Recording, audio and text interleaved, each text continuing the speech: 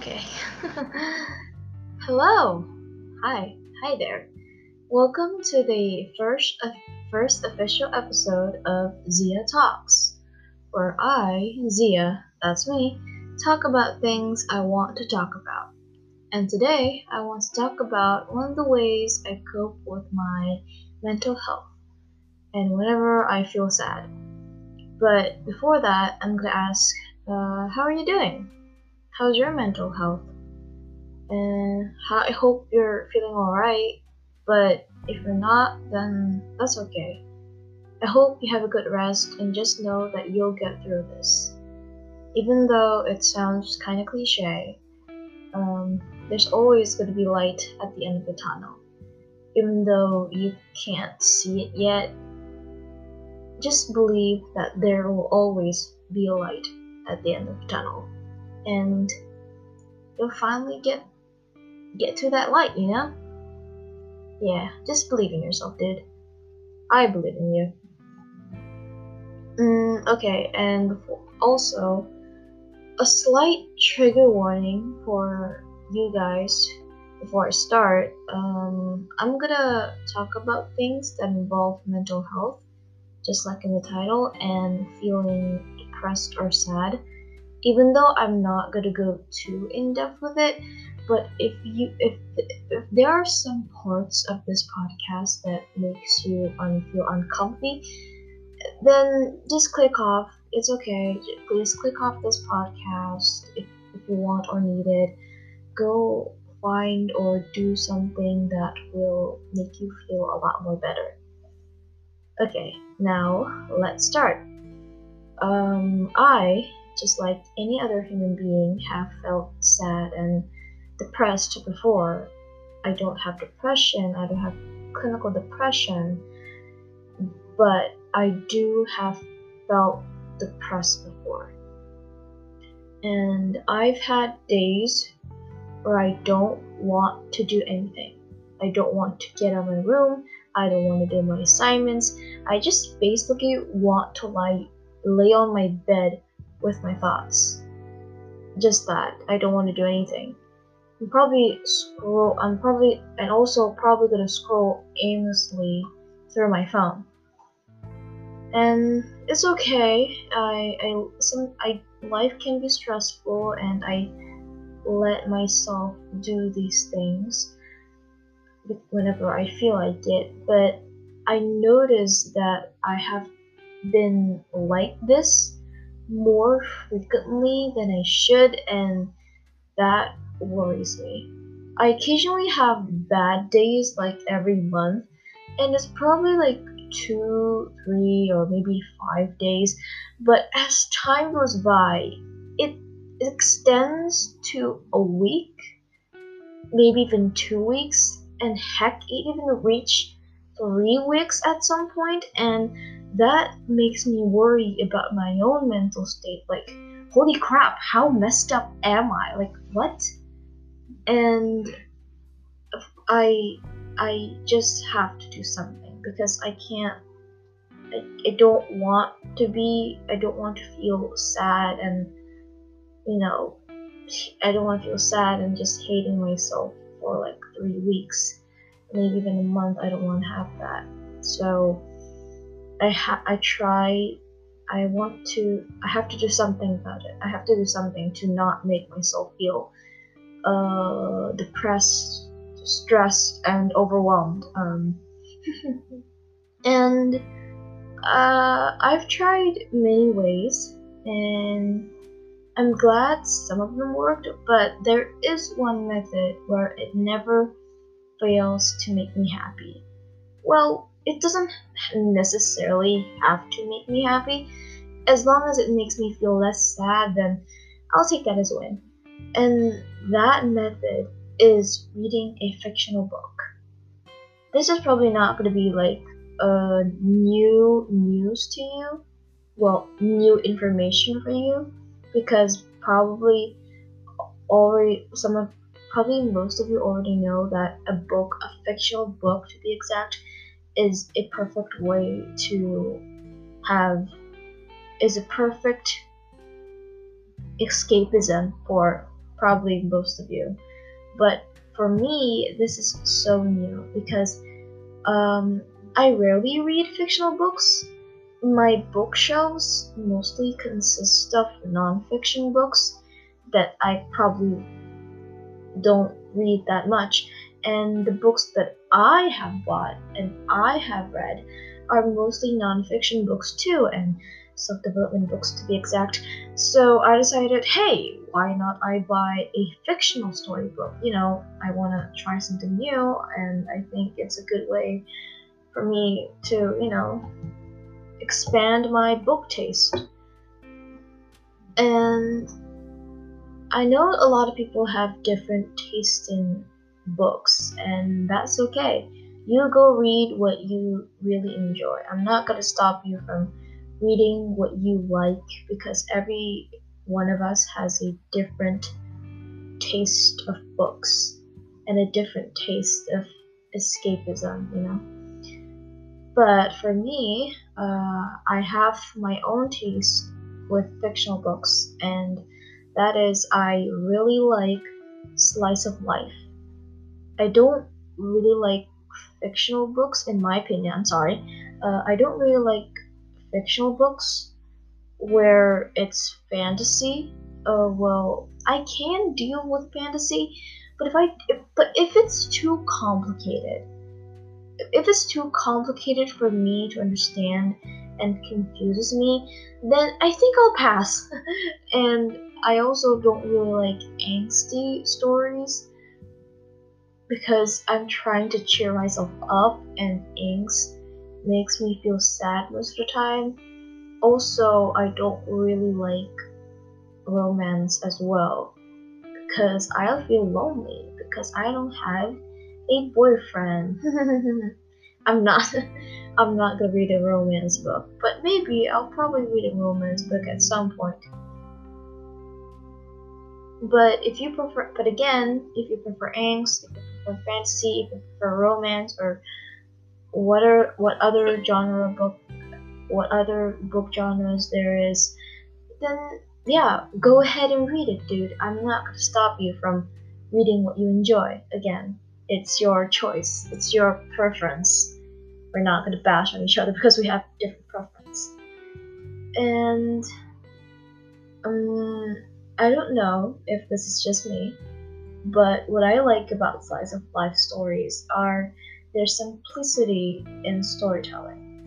There's no dragon that the protagonist has to fight, no villain that they have to battle, just a basic protagonist who's trying to deal with the struggles of day-to-day life, just like us. They have to wake up, go to school, deal with awkward interactions, eat, do the laundry, all that jazz. And I, for some reason, whenever I read the protagonist doing these things, it soothes me a bit. It kind of soothes me a bit, and it's endearing to me because it inspires me to do the things that the protagonist is doing. Well, that doesn't make sense at all. It's endearing because it is endearing to me, I don't know. And because it's endearing, it inspires me to do the things that the protagonist is doing. For example, if I read a protagonist doing their laundry, then suddenly I have the instant motivation to do laundry because I read a scene where the protagonist, I read or watched a scene where the protagonist is doing their laundry. Yeah, it's weird, maybe to some of you, but to me, I think it's a win. At least I can wash my laundry. Okay, so last week I bought myself a novel called Si Anak Kuat, or The Strong Child in English. It is written by a famous Indonesian writer called Tenelie. This book tells the story of a young girl named Amelia who lives in a village with her parents and her older siblings. I haven't read all of it yet. That's how far I can tell you about the story. And I haven't read all of it. I'm still reading it, so I can't give a review about it. I'm afraid I'm gonna misinterpret. Why is English so hard? Misinterpret. Okay, whatever. Misunderstand it, but I'm gonna read the synopsis at the back of the book, and it says it's the synopsis is in Indonesian, which is no surprising, and I've come prepared. I translated the synopsis in Google Translate, so these are the translations, the English translations. You are the strongest child in this family, Amelia. Not physically strong, but strong from within. You are the child who is the most resolute in heart, the most solid in her good understanding. You love those around you, and you really want to help others. This book is about Amelia, the story of a child who has great dreams for her hometown. Dari puluhan buku Terelie, serial ini adalah mahkotanya. From the dozens of books that Terelie has written, these series are his crown. So yes, yes. Even though I haven't read all of it yet, I genuinely love this book. I genuinely love it. It's so good. It's so well written. This is exactly what I want in a book, in a fictional book. And I think I love it because I also relate to it. Other than the choice of words, the choice of stories, the choice of character, I relate to the protagonist. I relate to the story. And I think it's because Amelia, the main protagonist, is the youngest daughter, and she has 3 older siblings. And I am the youngest child in my family, and I have 3 older siblings. So yeah, I kind of know where the protagonist is coming from here. I understand what she's going through. And also keep in mind, I haven't read the whole book yet, so take my opinion with a grain of salt. I still don't know half the story. I'm getting to it, but so far, the stories are really wholesome. They're really wholesome, even though there are some parts where things get a little bit dark. Like for example, the father talks about divorce.